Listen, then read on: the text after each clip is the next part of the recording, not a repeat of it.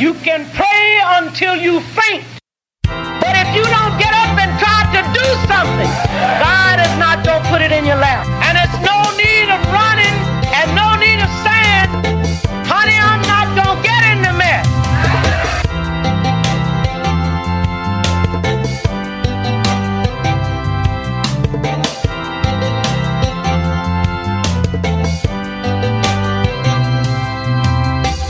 Because if you were born in America with a black face, you were born in the mess.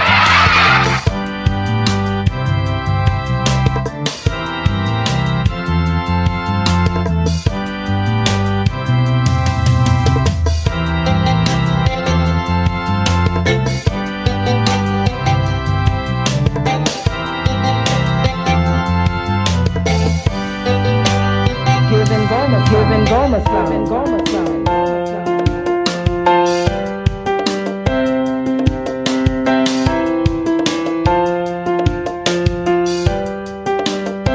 Get up and do something.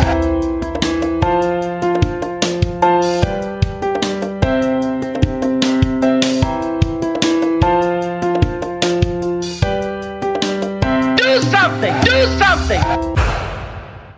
Uhuru! Welcome to Black Power Talks. I'm Dr. Matsamela Odom. And I'm Dexter Mlimwingu. Uhuru means freedom in Swahili, and freedom is on our minds 24/7. It's been a month since the beginning of Russia's military campaign to stop NATO expansion in the Ukraine. The March 2nd vote in the United Nations General Assembly on a resolution denouncing Russia revealed a split between the white countries of the world and many of the countries of Africa, Asia, the Middle East, and Latin America, 52 of which either voted against the resolution, abstained, or did not cast a vote at all. On today's episode of Black Power Talks, we explore the African internationalist perspective on this war.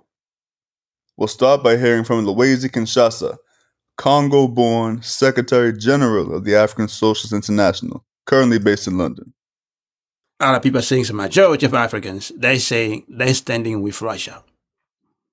And this is something is causing serious concerns for the Western, for the colonizers' leaders, the leaders of the US, or France, or Britain, or Belgium, that in Africa, people are calling for an alliance with Russia, and the young people who are the majority of the population in Africa, they're saying they're standing with Russia. That's why you saw this one of the explanation that some of the African presidents abstained because they have to face the African population. Regarding this question why African countries voted against, didn't join basically the United States in voting against Russia. In Africa, people are really upset with the role played by the United States and France and Britain in overthrowing the government of Gaddafi.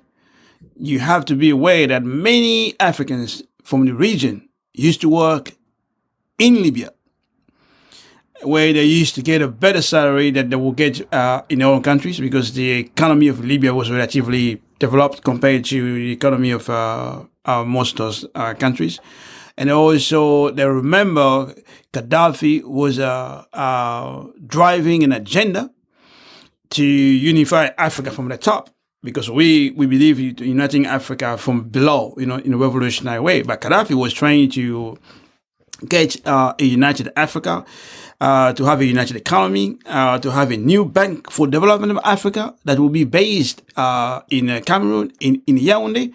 And Gaddafi was paying a lot of bills for those different countries.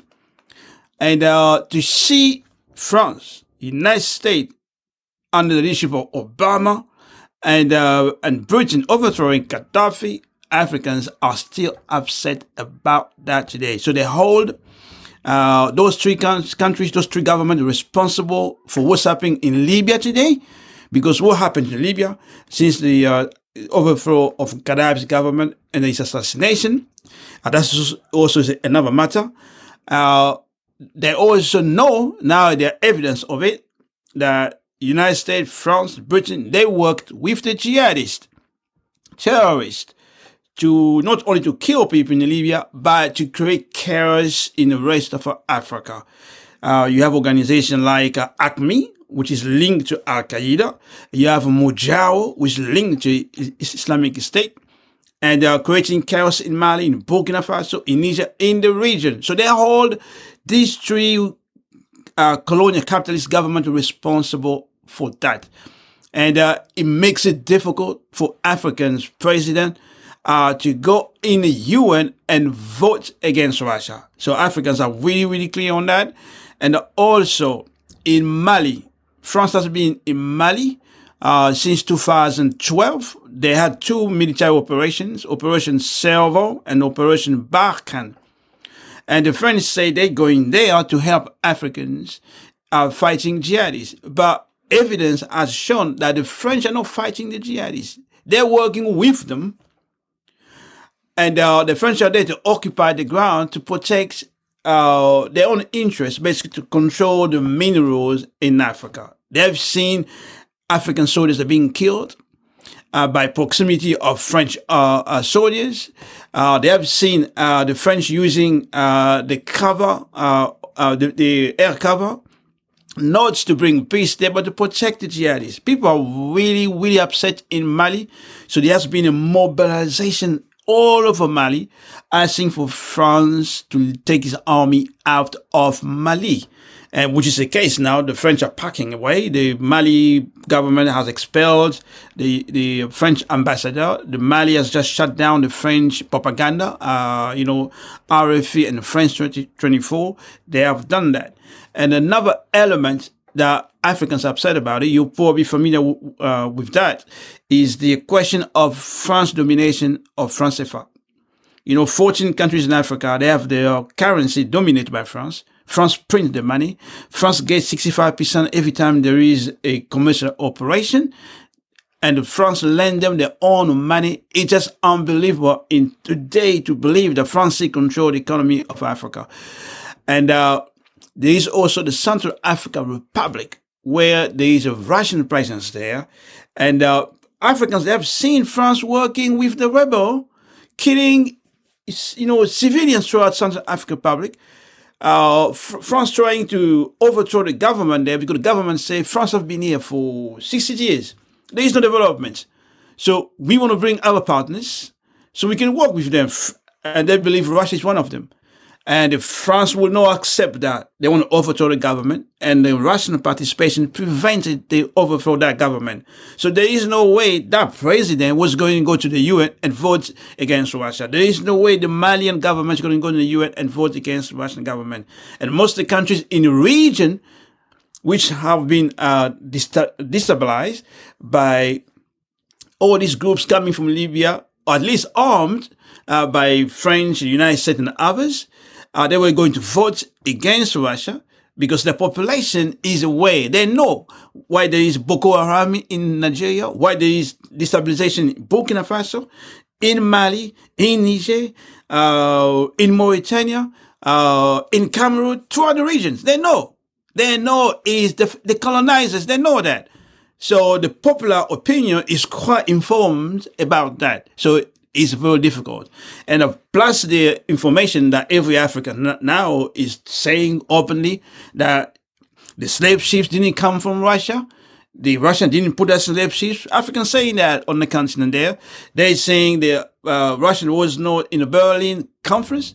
They're saying the IMF and the World Bank are not from Russia. The IMF and the World Bank, they starved Africa, destroyed hospitals. I mean, they create chaos everywhere. So these are, of course, I remember the solidarity between, ex-Soviet Union, with Angola, with Mozambique. People remember that. So it's really the talking, in a public place, people are talking about openly. So it made it difficult for this African president to go in the UN and say, they are on the side of the US or France or Britain. No, they just can't say it. They can't do it like that. So these are some of the reasons the vote went that way. I was born in a Congo.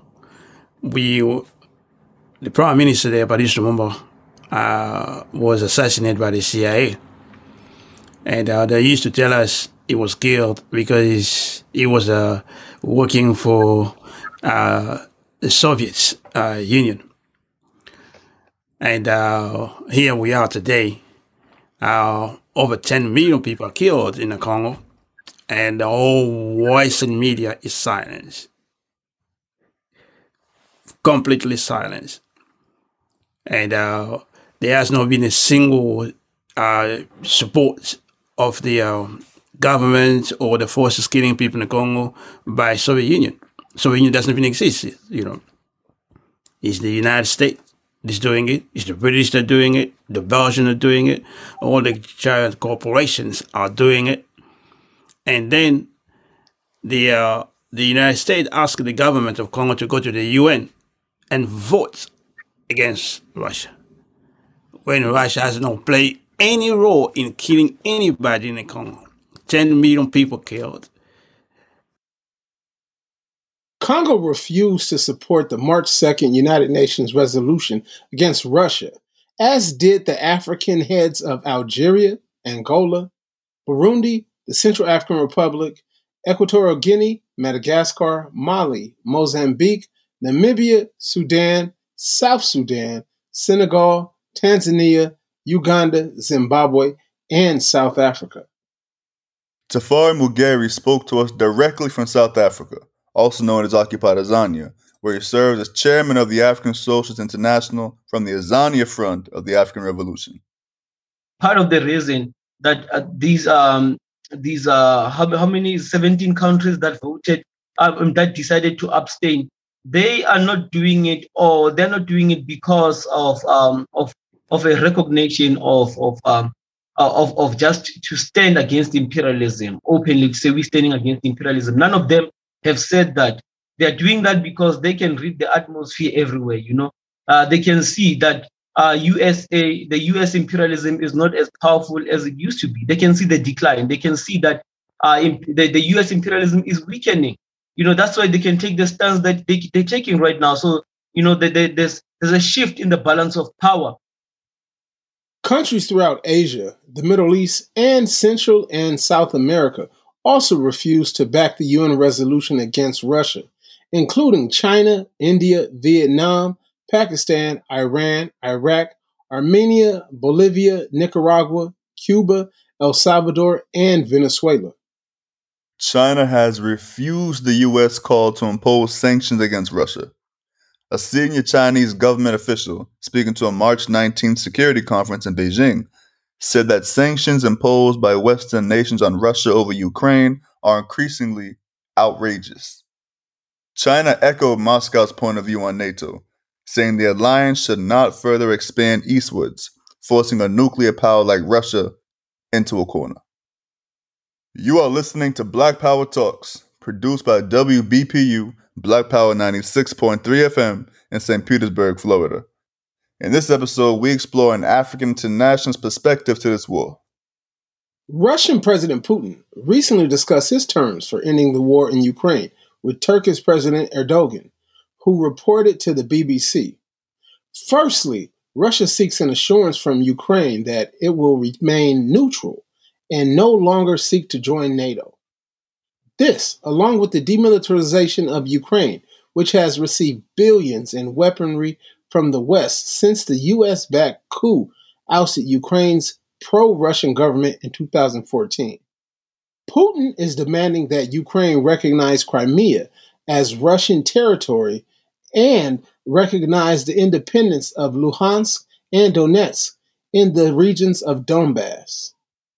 Finally, Russia calls for the denazification of Ukraine and the ban on the Russian language to be lifted. This month, Burning Spear TV hosted 2 panel discussions on YouTube regarding the Russia and Ukraine situation.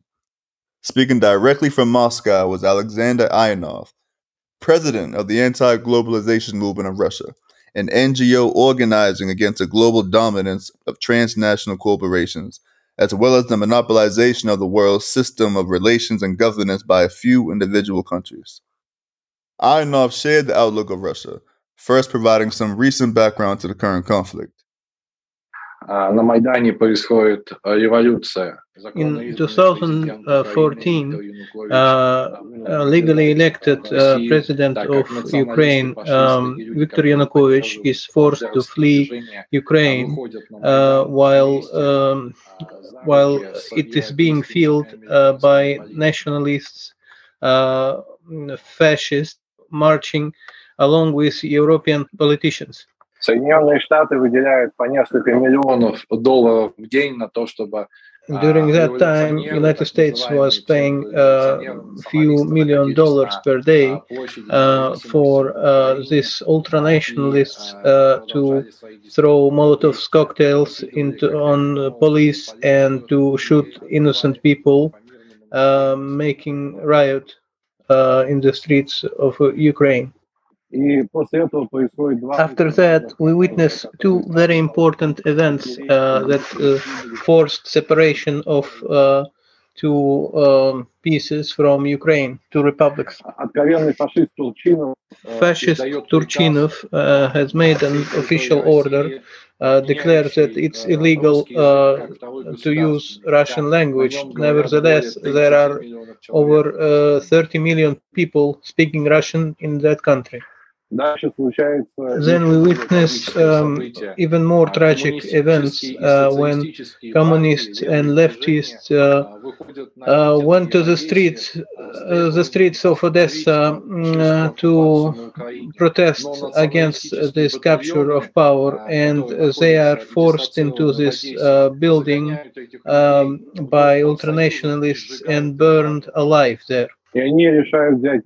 So the people of Donetsk and Lugansk republics, over 90% population, decide to separate themselves from this country, who is controlled by fascists. Next, this fascist Turchinov declares a war on these two republics and uses all kinds of weaponry against them. In first week, over 2,000 people died, all of them peaceful population. And not one European country said anything, not one American politician said anything, because basically these Nazis that begin killing people there, well, they are installed by US government. Then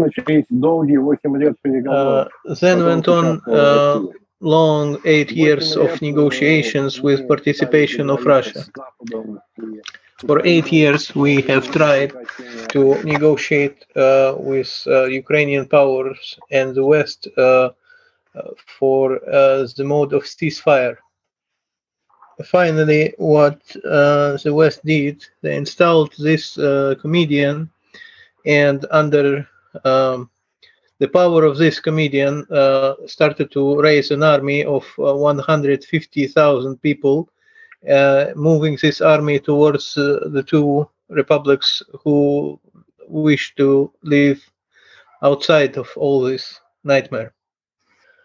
Putin moved the army to the Ukrainian border and said to European and American leaders, so Putin said, okay, you should stop delivering weapons to these national battalions, to Ukrainian army. You should stop killing of our people, people whom, well, basically they are Russian, and we feel responsible for them because they are getting killed daily. You should stop all this madness, and none of them did anything. That when came this order to move the army in. Basically, it's a reply to NATO aggression. Российское Министерство обороны опубликовало There were documents published by Ministry of Defense, Russian Ministry of Defense, seized from Ukrainian territory, plans on moving on this 150,000 man army into Donetsk and Lugansk using American and European weapons to destroy and kill basically everyone there. Otherwise, it will be like in Georgia when, empowered by American leaders, they attacked Ossetia, started killing their people. We couldn't afford this thing to happen with Donetsk and Lugansk. Ivanov then went on to discuss Ukrainian attacks on Russian language speakers and pro-Russian or leftist activists since the 2014 US-backed coup. Anti-globalization movement President Ivanov addressed the situation of students and foreign nationals from Africa and other colonized countries who continue to report being abused, attacked, detained, and thrown off trains by Ukrainian officials as they attempt to leave Ukraine to return home. И посмотрите, как они относятся к африканским и индийским студентам на Украине, как они их притесняют, избивают, отнимают у них деньги и не дают им вернуться домой, потому что они поганые расисты. Спасибо. And see how they treat African and Indian students in Ukraine territories now, how they beat them up, how they take all of their money and not allow them to leave, basically holding them hostages. They are racists. Сейчас мы стоим вместе с африканскими студентами на одной линии у одного барьера на Украине, где к русским и к всем африканцам есть российское отношение, и они говорят о том, что они последователи вот этой белой нации, о которой говорил Гитлер в 1939 году перед началом большой войны. Right now, we are standing by African students in Ukraine, and we both in fact see this racism by Ukrainian authorities, and they are treating us exactly by Hitler's ideology, like they are one supreme white nation, and like everyone who is not like them, well, he should cease to exist, and they really don't care if it's Russian or African or somebody from India maybe or whatever.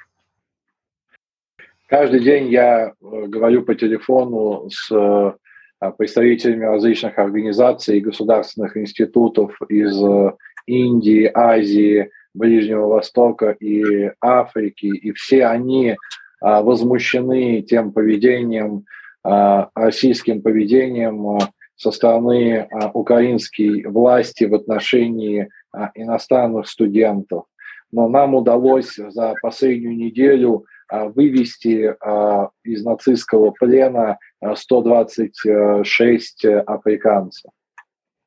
I'm holding constant contact with various institutions in Asia, in India, in Middle Eastern countries, and we are all working to extract these students held hostages by Ukrainian authorities. And last week we managed to extract 126 students. Сейчас их безопасности ничего не угрожает, но есть еще представители различных африканских стран, которые до сих пор остаются в городах и поселениях, где действуют украинские националистические батальоны, и их безопасности есть достаточно сильная угроза. And although these people that we have saved, they are actually safe and sound now, but there are still many people, including Africans, spread all around Ukraine in areas controlled by national battalions, and we really are afraid for their lives. You are listening to Black Power Talks, produced by WBPU, Black Power 96.3 FM in St. Petersburg, Florida. In this episode, we explore an African internationalist perspective to this war. Also, on the March 20th Burning Spear TV YouTube broadcast was African People's Socialist Party's chairman Omali Yeshitela, leading the panel discussion as part of his weekly Omali Taught Me Sunday study. The colonial media has pretended as if this war began in February 2022. Chairman O'Malley has centered the colonial question, specifically the colonial mode of production. The chairman explains that Russia did not move out of feudalism through the colonial mode of production, as did the white countries uniting today against Russia. Modern Russia emerged through a process of socialist revolution, workers' revolution. Chairman explains today's war as part of a 105-year-long anti-Russian campaign led by the U.S. and Western European powers. By placing the colonial mode of production at the center of the question, Chairman O'Malley Yeshitela places Africa to the center of discussion and moves Africans from objects to subjects in this discussion. The invasion of Russia by colonial powers in 1918 was an invasion to protect the colonial mode of production that was begun with the attack on Africa more than 600 years ago. The threat of what would become Soviet Russia as revolutionary abettors and examples for the emancipation of workers and the oppressed of the world could not be tolerated by the colonialists. And I would remind everyone that the 19th invasion of Russia did not occur in a vacuum.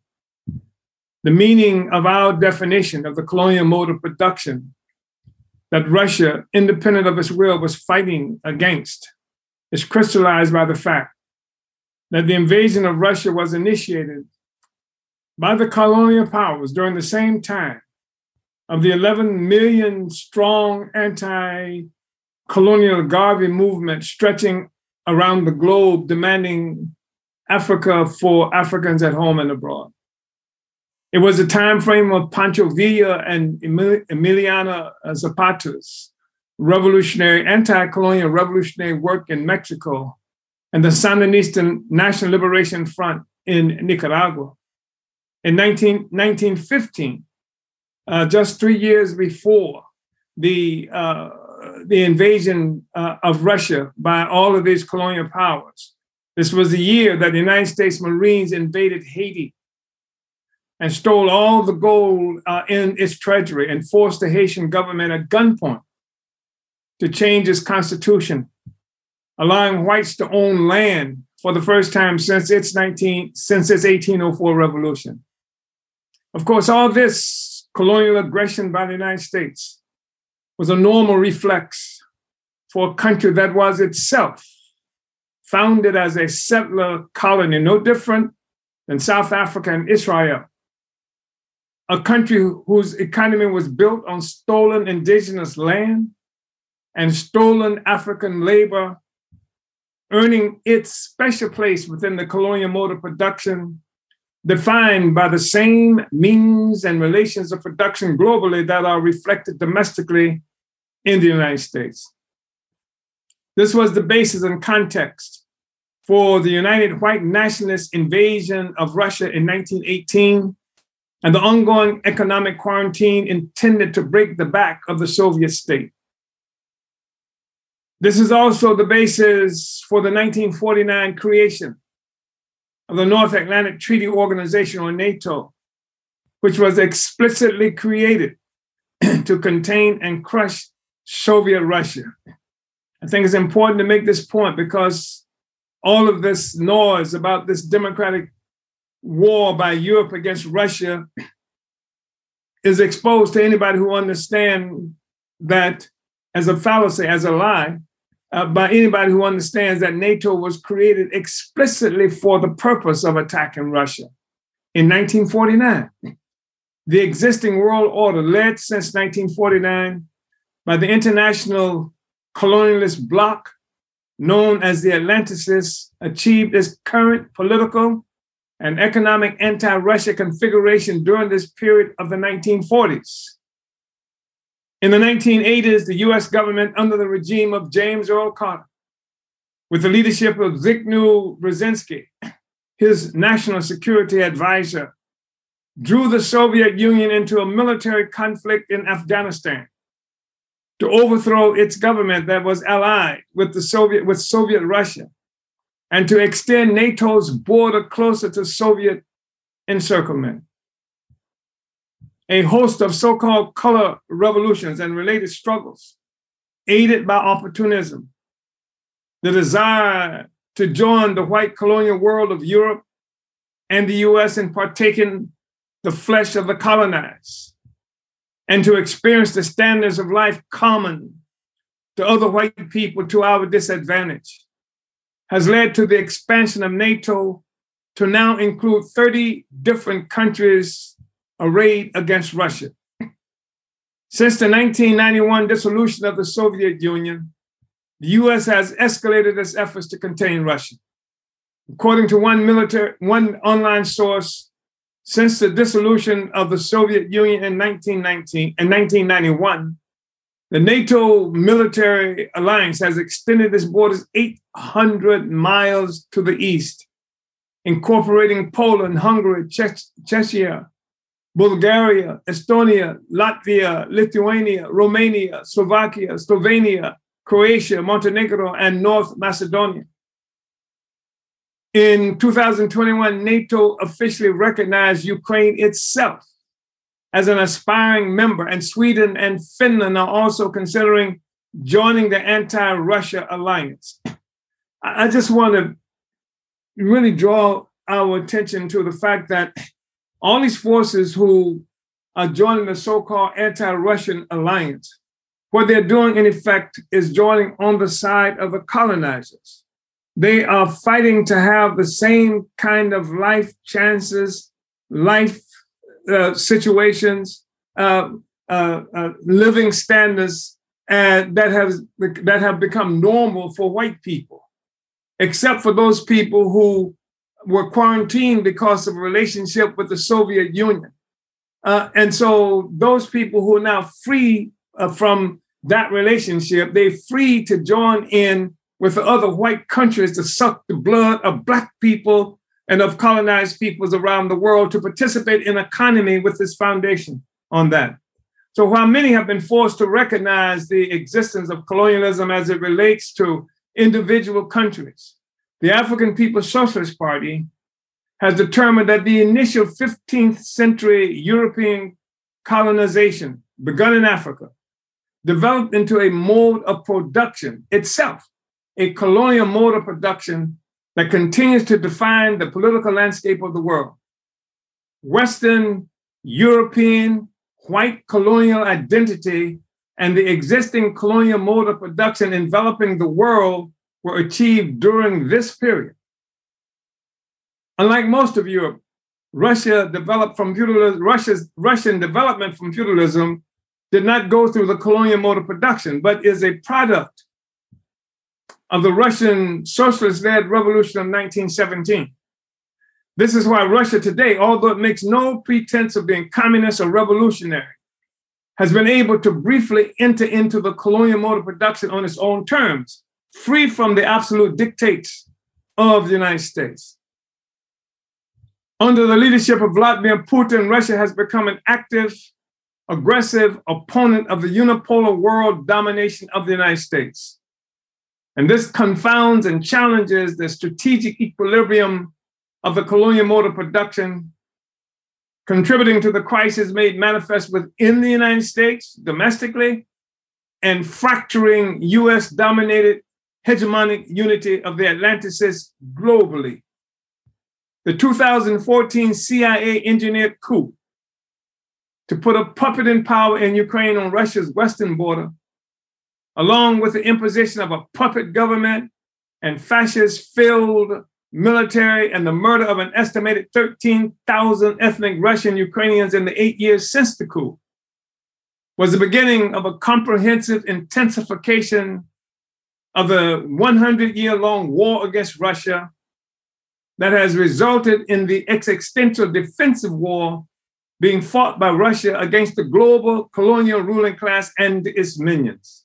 Thus, it is absolutely necessary for Africans and all the victims of European colonialism to take a definitive stance in solidarity with Russia, which, independent of its own consciousness, is fighting against the power of colonial slavery that has dominated the world of Africa and Africans for 600 years. Chairman O'Malley had visited Russia a few years ago. representing Africa at the Moscow Conference, A Dialogue of Nations, the Right to Self-Determination and the Construction of a Multipolar World, which was attended by representatives of unrecognized states and self-determination movements, including the Lebanese Democratic Party, Irish Republic Sinn Féin Party, and representatives of Somaliland, Boriquan, Western Sahara, and the Movement for the Revival of Talish. The organizers of the conference hoped that it would show the world that the right of a nation to self-determination is as important as a state's right to decide its policies and forms of government. This is when I first met Sasha, Alex. He invited me. In fact, this shirt that I'm wearing, I'm sorry you cannot see it, is the Russian writing there is one that I got during that time while I was in Russia. It was a really important conference. I met people from around the world who were invited to Russia in 1915 as a part of a global movement speaking to the question of self-determination. I met people who were there from Syria, from Armenia, from various other places around the world who were also seeking of liberation. And Russia had provided for us an opportunity to come together, to see what we could do to unite the struggle that we're involved in. I met people from Ukraine who were there. And I had looked forward to going to Ukraine as a consequence of meeting the people from Ukraine who were there at that meeting in Moscow. So it was really impressive to me. And it was also impressive because while I was there, I was reminded that Paul Robeson, who had been an extraordinary fighter for the rights of the people, African man, who was born and lived in the United States, had been to Russia. And in fact, he was poisoned while in Russia. He was by CIA agents. He had been given some kind of drink that affected his ability to perform as an activist in the United States. But I also went to the square of Alexander Pushkin, extraordinary African man who is renowned in Russia as one of the most important literary figures in Russia, Black man. I mean, I bought a painting of Alexander Pushkin while I was there. I listened while in the subways in Moscow. Extraordinary, most beautiful thing you can ever. You should go to this. Everybody, for no other reason, go to Moscow to go to this incredibly beautiful subway. And it's been there for a long period of time. And I heard Paul Robeson singing over the system there, the Internationale, and he was singing in Russian. So this is Russia. And I've met the Russian people, and I've heard how people say that the Russians don't have any rights. I was in Russia, and I've seen demonstrations in Russia who were protesting against something that they thought the Russian government had done wrong.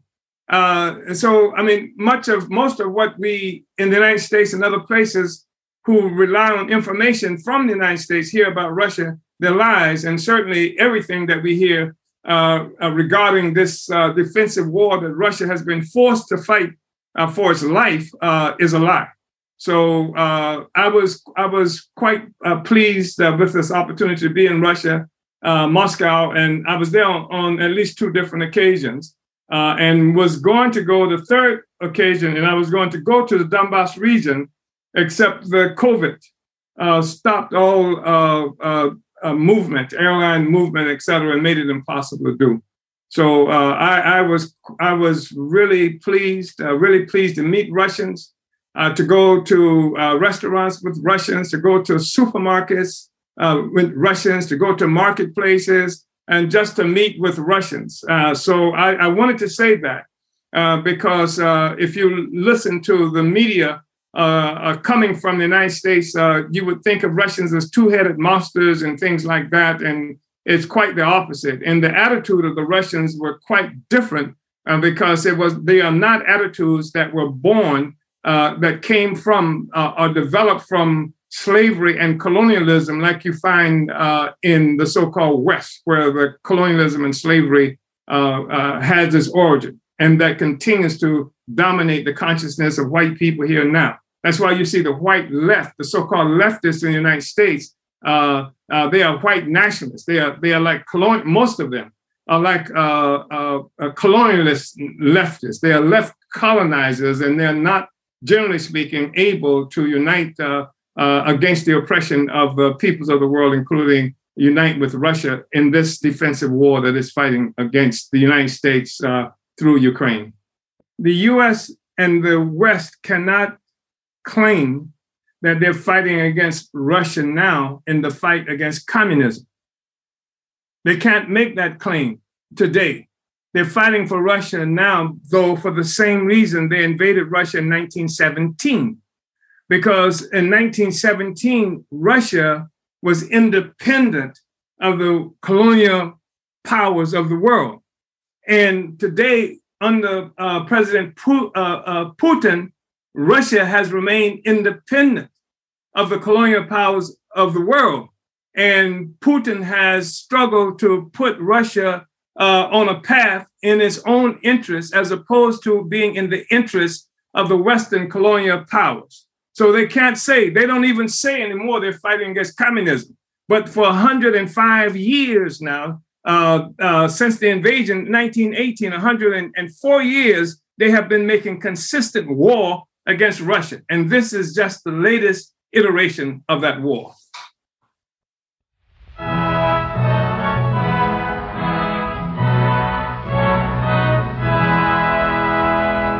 United forever in friendship and labor, our mighty republics will ever endure. The great Soviet Union will live through the ages, the dream of a people, their fortress secure. Long live our Soviet motherland, built by the people's mighty hand. Long live her people, united and free, strong in a friendship tried by fire. Long may our crimson flag inspire, shining in glory for all men to see. Through days dark and stormy, while great Lenin led us, our eyes saw the bright sun of freedom above. And Stalin, our leader, with faith in the people, inspired us to build the land that we love.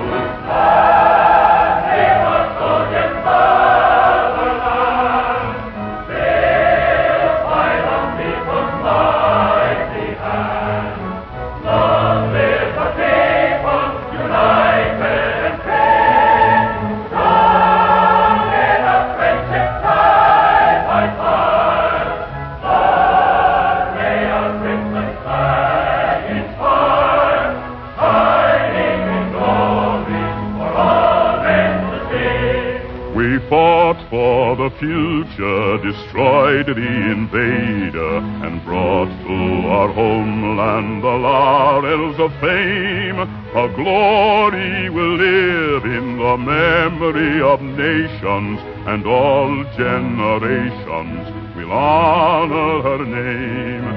Long live our Soviet motherland, built by the people's mighty hand.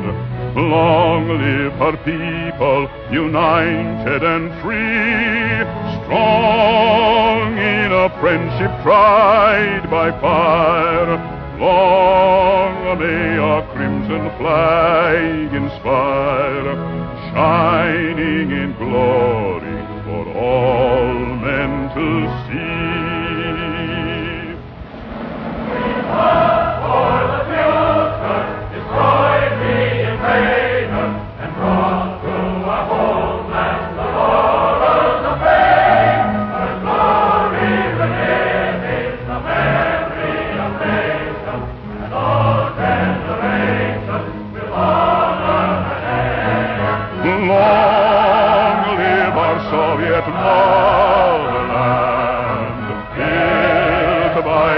people's mighty hand. Long live our people, united and free, strong in a friendship tried by fire. Long may our crimson flag inspire, shining in glory for all men to see.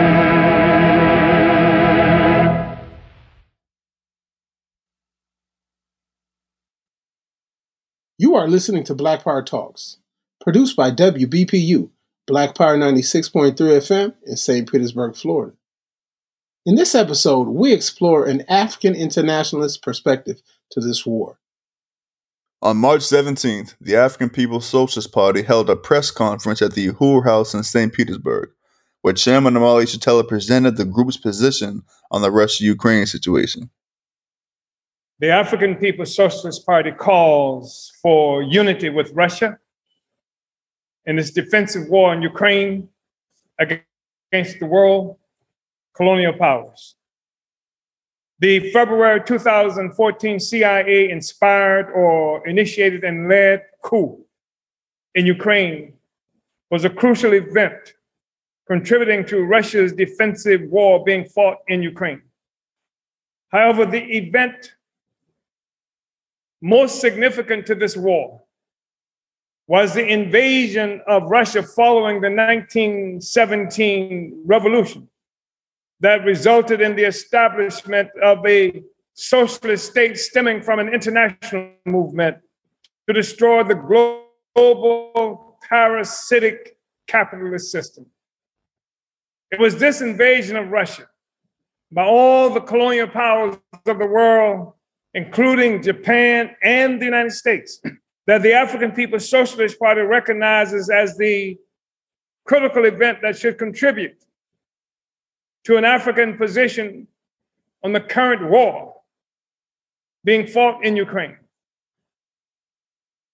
This was the beginning of the colonial war against Russia that it is fending itself against today in its Ukrainian iteration. The invasion of Russia by colonial powers in 1918 was an invasion to protect the colonial mode of production that was begun with the attack on Africa more than 600 years ago. The threat of what would become Soviet Russia as revolutionary abettors and examples for the emancipation of the workers and the oppressed of the world could not be tolerated by the colonialists. This was the basis of the united invasion of Russia in 1918 and the ongoing economic quarantine intended to break the back of the Soviet Union. This is also the basis of the 1949 creation of the North Atlantic Treaty Organization, or NATO, explicitly created to contain and crush Soviet Russia. The existing world order, led since 1949 by the international colonialist bloc known as the Atlanticists, achieved its current political and economic anti-Russia configuration during this period of the 1940s. In the 1980s, the US government under the regime of James Earl Carter, with the leadership of Zbigniew Brzezinski, his national security advisor, drew the Soviet Union into military conflict in Afghanistan to overthrow its government that was allied with Soviet Russia and to extend NATO borders closer to Soviet encirclement. A host of so-called color revolutions and related struggles aided by opportunism, the white desire to join the white colonial world of Europe and the United States in partaking of the flesh of the colonized and to experience the standards of life common to other white people to our disadvantage has led to the expansion of NATO. Since the 1991 dissolution of the Soviet Union, the US has worked to contain Russia. According to one online source, since the dissolution of the Soviet Union in 1991, The NATO military alliance has extended its borders 800 miles to the east, incorporating Poland, Hungary, Czechia, Bulgaria, Estonia, Latvia, Lithuania, Romania, Slovakia, Slovenia, Ukraine, Slovenia, Montenegro, and North Macedonia. In 2021, NATO officially recognized Ukraine itself as an aspiring member, and Sweden and Finland are also considering joining the anti-Russian alliance. While many have been forced to recognize the existence of colonialism as it relates to individual countries, most do not understand that the initial 15th century European colonization of Africa developed into a mode of production, a colonial mode of production that continues to define the political and economic landscape of the world. European identity and the existing colonial mode of production enveloping the world were achieved during this period. Unlike most of Europe, Russian development from feudalism did not go through the colonial mode of production, but is a product of the Russian socialist revolution. This is why Russia today, although it makes no pretense of being communist or revolutionary, has been able to briefly enter into the colonial mode of production on its own terms, free from the absolute dictates of the US. Under the leadership of Vladimir Putin, Russia has become an active, aggressive opponent of the unipolar world domination of the United States. This confounds and challenges the strategic equilibrium of the colonial mode of production, contributing to the crisis made manifest within the United States domestically and fracturing US-dominated hegemonic unity of the Atlanticist globally. The 2014 CIA engineered coup to put a puppet in power in Ukraine on Russia's western border, along with the imposition of a puppet government and fascist-filled military, and the murder of an estimated 13,000 ethnic Russian Ukrainians in the 8 years since the coup, was the beginning of an intensification of the 100-year-long war against Russia that has resulted in the existential defensive war being fought by Russia against the global colonial ruling class and its minions. Thus, it is absolutely necessary for Africans to take a definitive stance in solidarity with Russia, which, independent of its own consciousness, is fighting against the power of colonial slavery that has dominated the life of Africa and Africans for over 600 years. Uhuru. That was Chairman Omali Yeshitela speaking to the press on March 17th in St. Petersburg, Florida. Presentations excerpted for this episode of Black Power Talks can be viewed in full on the Burning Spear TV YouTube channel. You have been listening to Black Power Talks, produced by WBPU Black Power 96.3 FM in St. Petersburg, Florida. Our theme song, Get Up and Do Something, was written and performed by Alikia Ngoma. Thanks to the Black Power Talk radio show's production, research, and promotions team, including Jaja Robinson, Empress Livewire, and Ahibsa Panda. You can pray until you faint, but if you don't get up and try to do something, God is not going to put it in your lap. And it's no need of running and no need of saying, honey, I'm not going to get in the mess.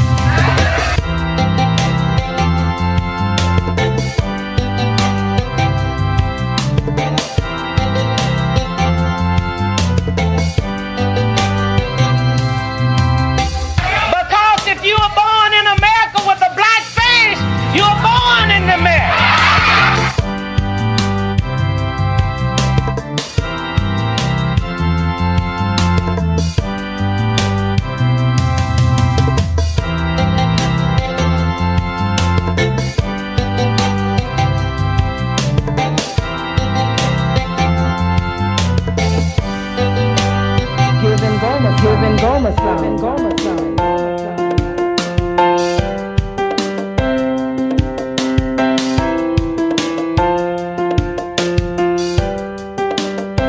Get up and do something.